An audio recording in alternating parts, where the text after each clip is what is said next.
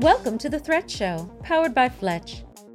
Knowing what the threat is, what its capabilities and TTPs are, will allow you to frame and focus your efforts on what the most effective measures are that you can use to defend your organization. Hi, I'm Darian Kinlan, VP of Technology here at Fletch, and with me we have Chris Wilder, Director of Research at Tag Cyber. And also with us this week, we have our special guest, Aaron Didier. Aaron is a threat intelligence analyst for Red Canary. They're also a gardening enthusiast. Later in the show, we'll be talking to Aaron about threat intelligence and how to avoid common mistakes. But first, let's do the burn down for this week. We've had a number of weird, bizarre threats crop up during this time frame. Some of them were kind of bizarre, leveraging malware that was only talked about theoretically, even vulnerabilities that were previously kind of theoretical, but now they're actually being applied.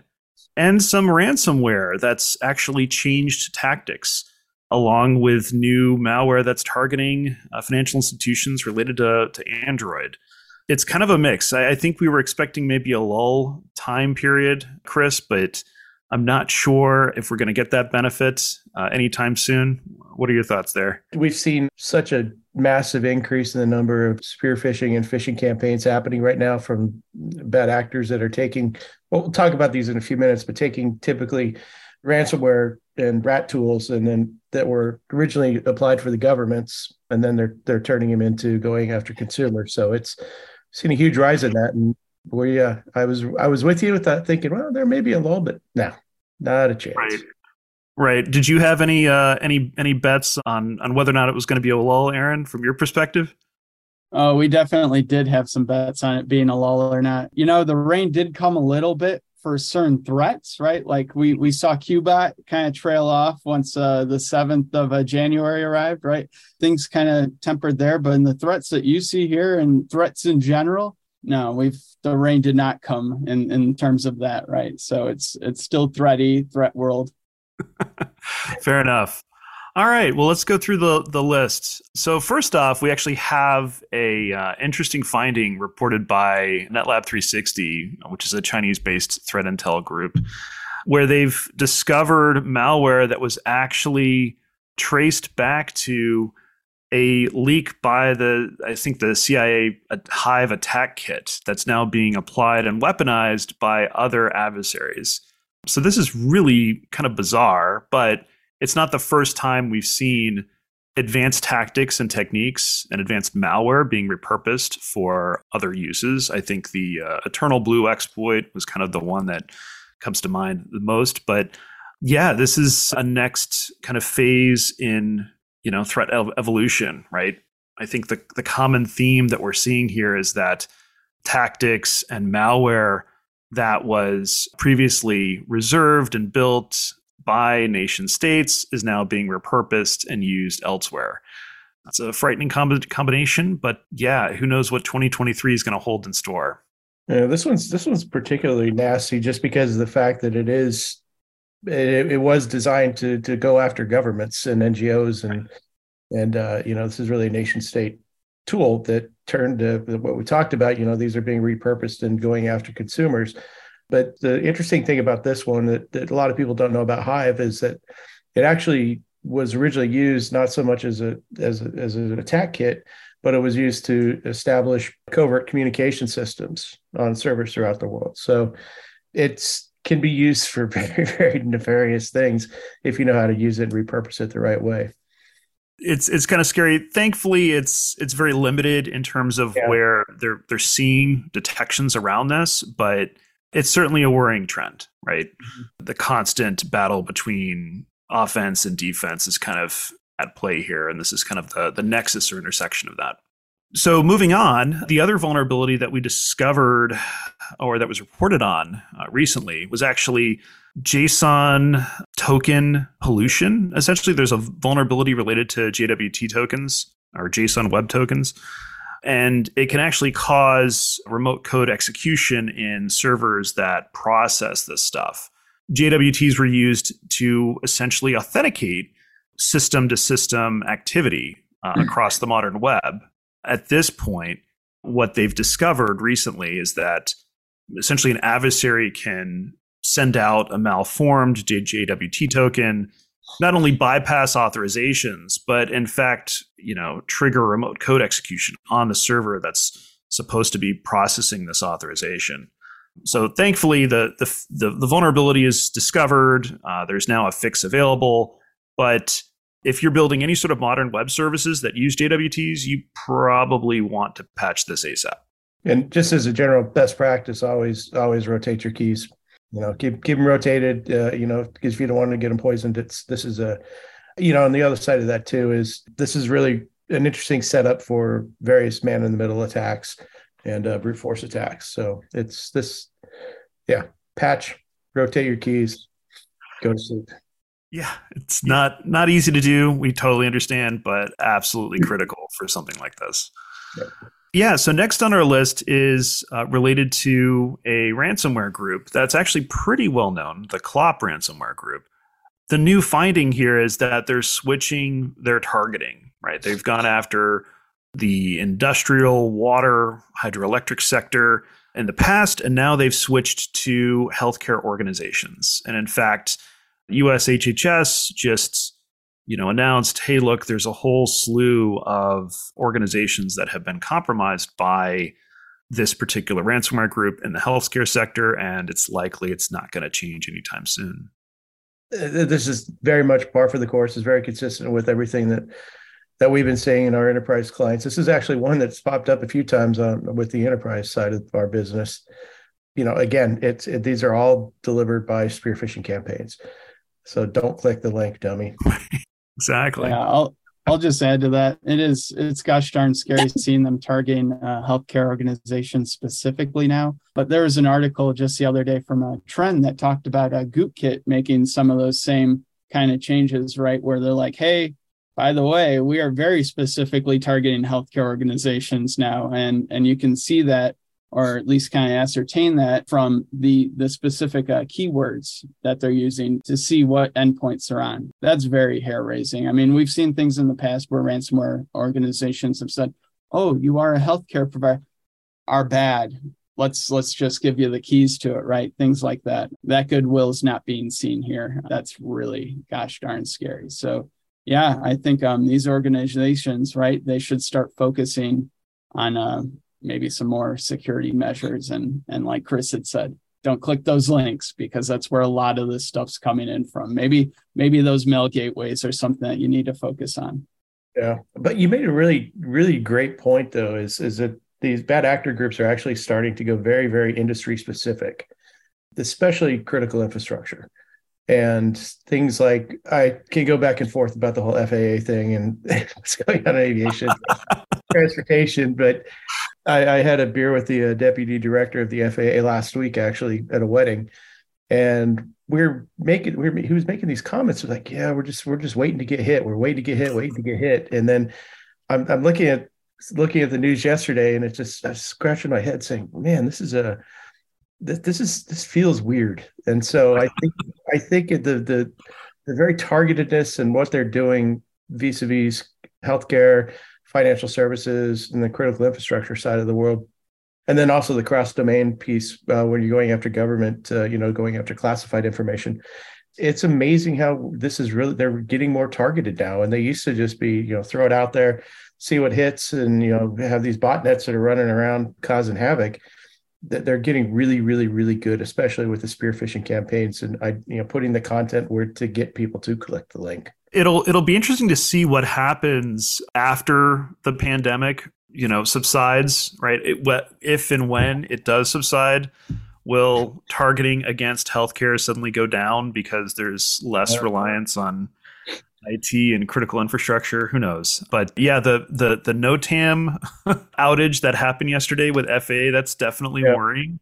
But from what we've seen, at least the reports were, it was basically some sort of database corruption, and you had a master database and it just propagated the corruption down all these other systems.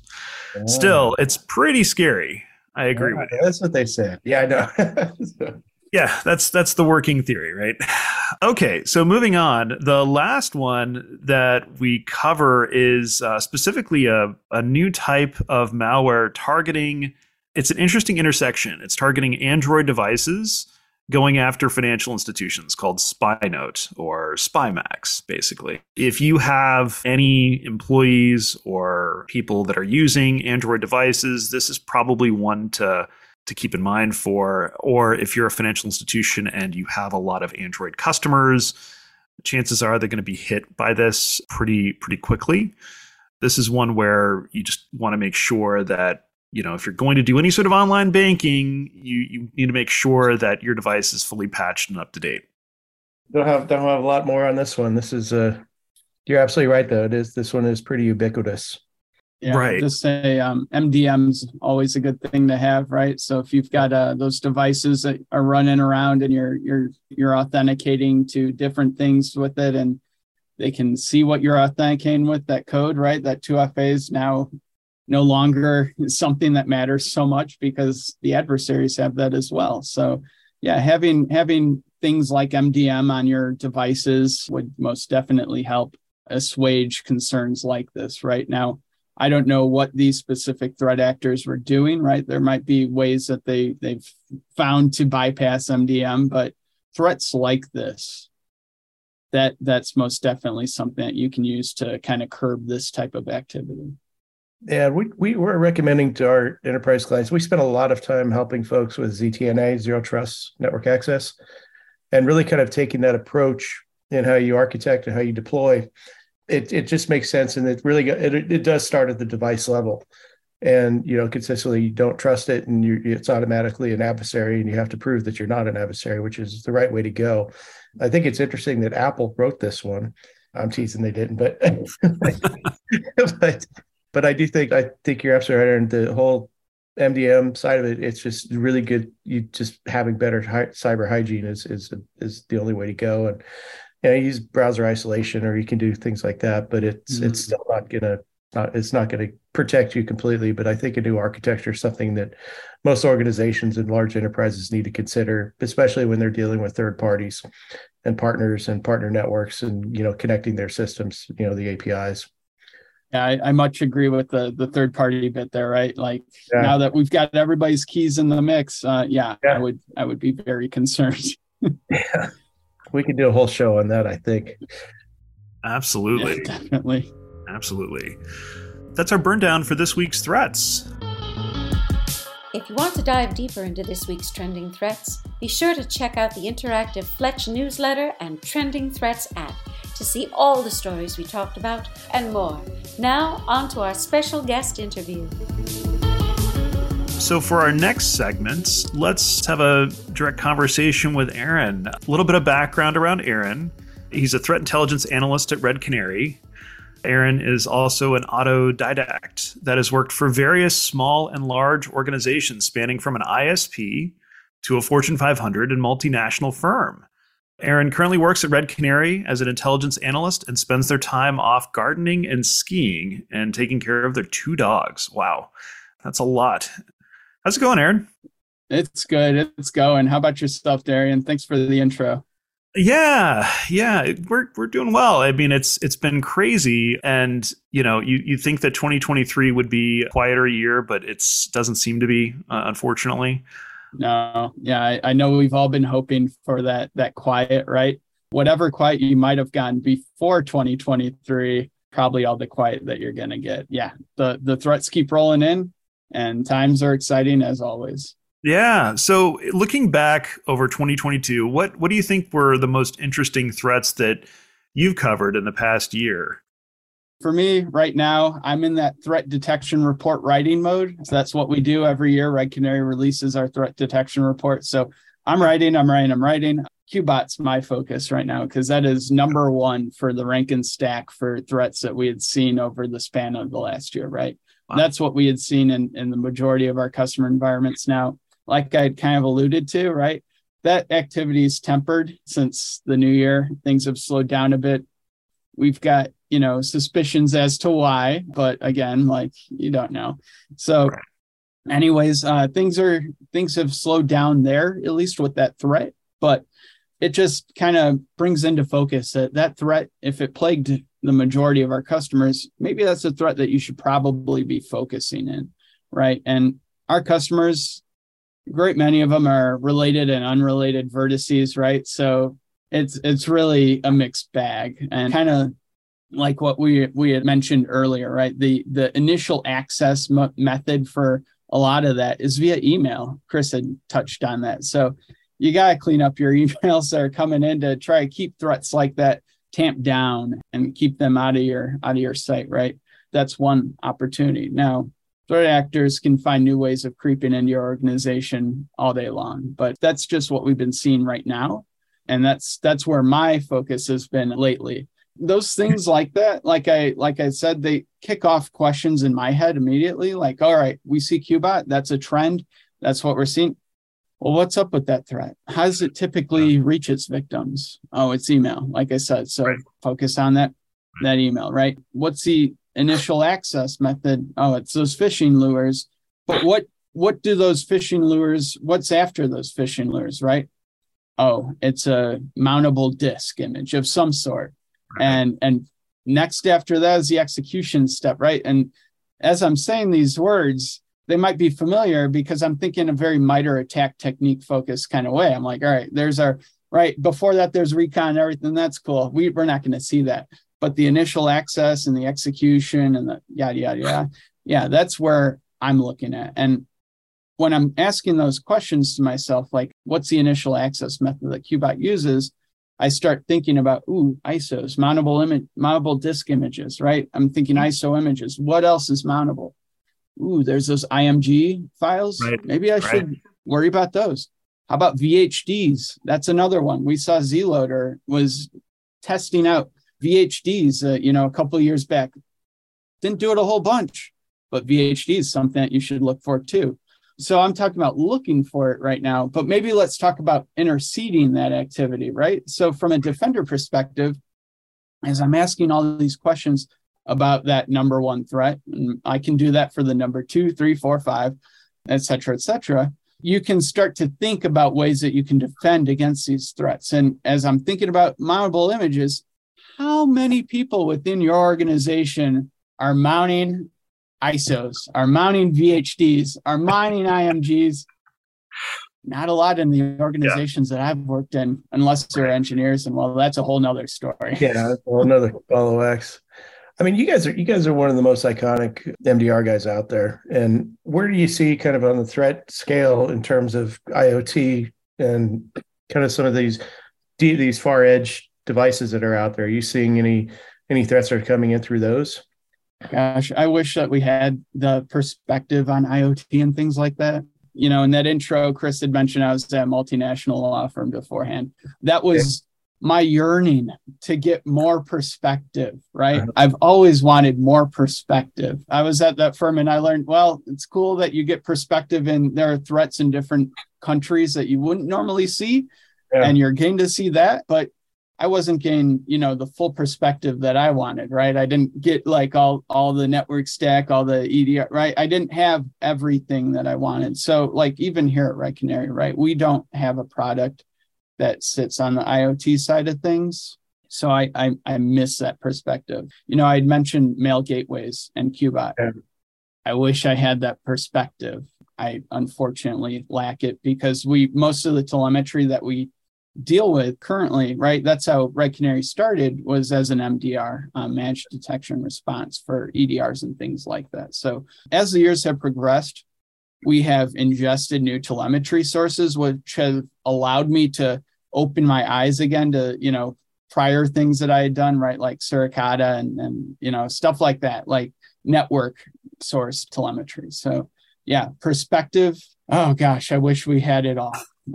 We don't. Well, yeah, and I think that's one of the biggest trends we're seeing in MDR is just really the leaning heavily on IR, incident response, and then threat intelligence. And that is just the crux of your industry. But yeah, I'm sorry, I could get on a soapbox about this, but I'm not going to. Yeah, sorry, I did that a little bit myself. No worries, man. Yeah, no, it's great conversation. I mean, along those lines, like if you're a small, medium-sized business, what is the value, Aaron, in your perspective around, having that intelligence about a given threat? You mentioned, hey, starting out seeing activity around, mounting virtual images, right? Mm-hmm. Clearly that was used to evade something. And that kind of led you down the path of, okay, well, what other ways could you evade this? Sure. In your mind, is that like basically evading, what is it, mark of the web detection that usually... Yeah, mark of the web bypass, right? So, that's got that ADS on there, that alternate data stream for the zone identifier that says, this file came from zone 1, 2, 3, 4, right? And based off the zone, it determines if it came from a source that was external or not. And adversaries most definitely want to bypass that. Yeah. So if you know that that's their motivation, right, you can start to look at, well, what other ways could you bypass this, right? And that kind of led you down the path of, hey, there's all these other image format types. Let's just try to come up with a generic way to detect when any user tries to mount an image of sorts, right? That could potentially be a red flag.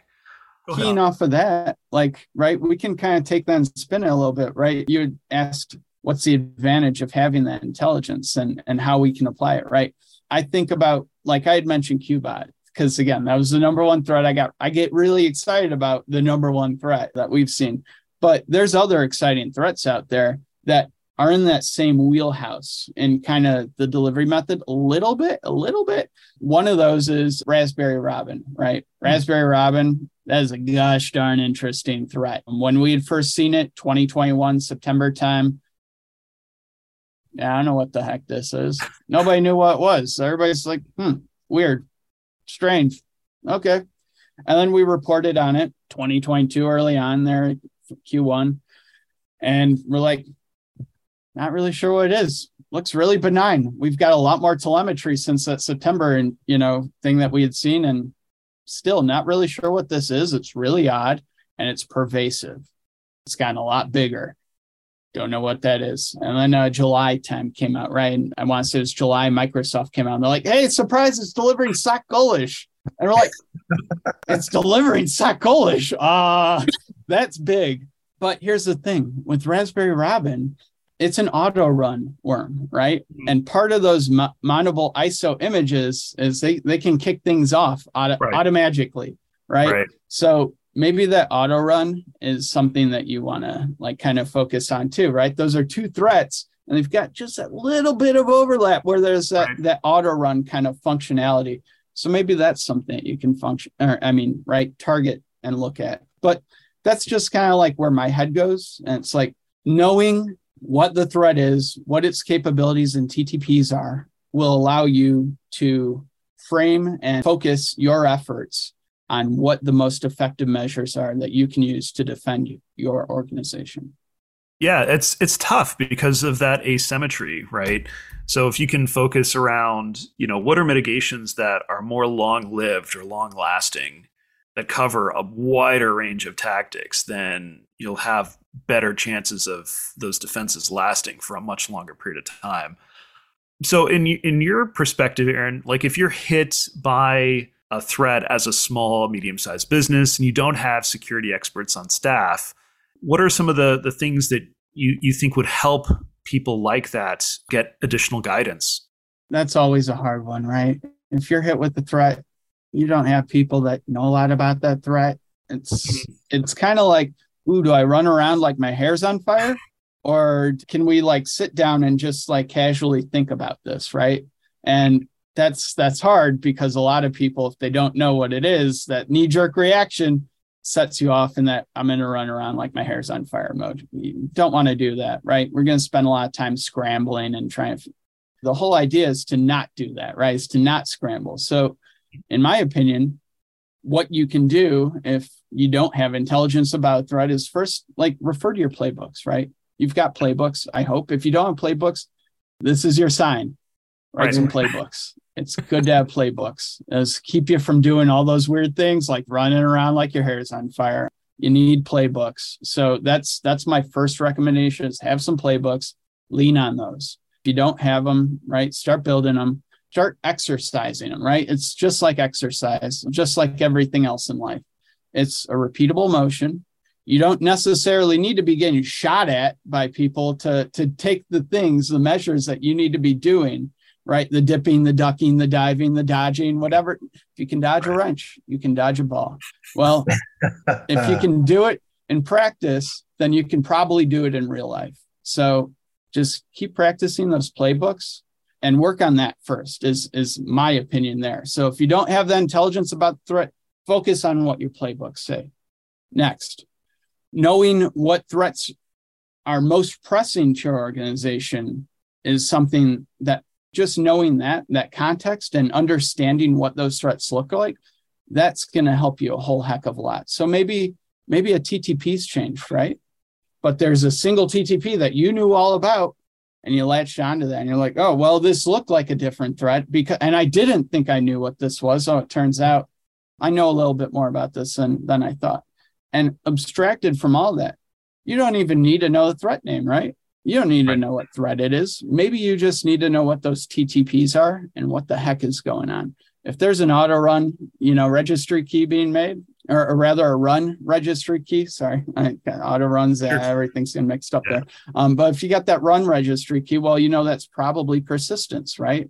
And that might shape how you respond to things. Now, when I see persistence, I don't know that necessarily ups or lowers the ante for anything necessarily, but if we're talking miter attack specific lateral movement, that's one that would maybe raise the bar for me and make me think, ooh, maybe my hair is on fire a little bit. Maybe it is time to get a little bit excited, right? That's kind of how I think about that in terms of like, if I do or don't know about this threat, let's abstract ourselves from knowing what the threat is and rather just focusing on those TTPs. So yeah, let's stop the bleeding, right? That's always the first measure. Once the bleeding's under control, we can pause, step back, assess the true gravity of the situation, and do the things that we need to do to address that threat, right? I think that's excellent advice. You definitely want to stop the bleeding before you need a tourniquet, which I think a lot of organizations tend to, they get to that point where, oh, crud, this is, we're really in a bad spot. But I think your point about playbooks are so important. And the only thing I would add to that, especially for a SOC team, is invest in training, invest in cyber range training. I think that's so important because what that does is it not only helps your SOC team to work together and kind of be more cohesive and go through scenarios as a group, but there's a lot of different soft skills that go into that too, in terms of communication, disclosure. It helps you really kind of connect to, your legal counsel and be able to become more effective as a SOC organization. It's so important. And I think the playbooks are a good thing. And I hate to be a bandwagon guy, but if you need a place to start to write playbooks, ChatGPT is perfect for that. I hate to say I knew when you were going to mention that. I know. The FAA guy I was having a beer with, he wrote a bunch of playbooks for a bunch of different airports. Then he got funny. He was doing it all in Dr. Seuss style and whatever. But it gives you a good foundation, and it gives you. It's not perfect, but it's something that gets you started, and it gives you things to think about and consider. That at least gets you over the hump, and you can actually, I would use it to formulate the questions that I want to ask or the questions I want to answer. And then obviously having a good incident response program, I think, is so important. I typically don't recommend our enterprise clients. I think they probably, especially with the threat intelligence side and IR side, outsource it. Go to a provider like a Red Canary or another company. But I think that's so important to keep your house in order. And you obviously don't want to keep that in house because it's something that all the time changing. I mean, we're seeing, I think, about 30% of Log4j vulnerabilities have been fixed. And there was so much hyperventilating and all that around. So, let somebody else help you out with that. Get you through there so you don't have to, and you can focus on being a better security organization. Yeah, I'd have to agree with what Chris is saying there is let somebody else deal with it. And that's not me being like, oh, I'm working for a vendor. No, this is me coming from experience. I worked at other small, right? Depends on how you look at it. But in terms of security staff, they were small teams, small organizations in that way. And the things that I wanted to do and the things that we could do versus being able to just pay somebody to do it. Yeah, I really wish I could have just paid somebody to do it. Especially on the investigations and forensic side. Most organizations are ill-equipped for that. It's interesting. I think a lot of organizations that don't have like a mature security operations team, it's very, very fluid environments.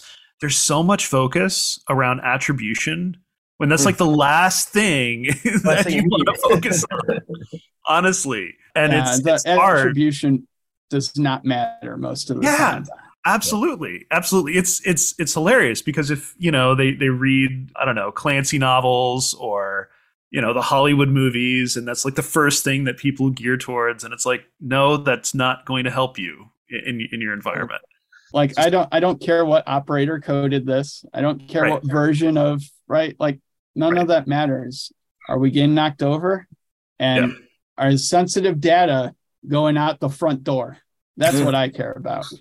Absolutely. Well, it's been a pleasure talking with you, Aaron. Thank you so much for your time today. And I think that kind of wraps up our show for this week. Stay tuned next week when we'll be covering more interesting threats for the following week after the new year and predictions. Thanks, Darian. It's been a joy. Everybody. Aaron, wonderful. Yep. Take care, Chris. All right. Great Thanks, meeting. everybody. Thanks. Thank you for tuning into The Threat Show. If you enjoyed the show, subscribe to us on YouTube, give us a 5-star review on Apple Podcasts, and interact with us on Twitter @The Threat Show. Also, be sure to subscribe to Fletch's interactive newsletter and Trending Threats app to go deeper into the stories we discuss. Be sure to stay tuned to stay ahead of threats.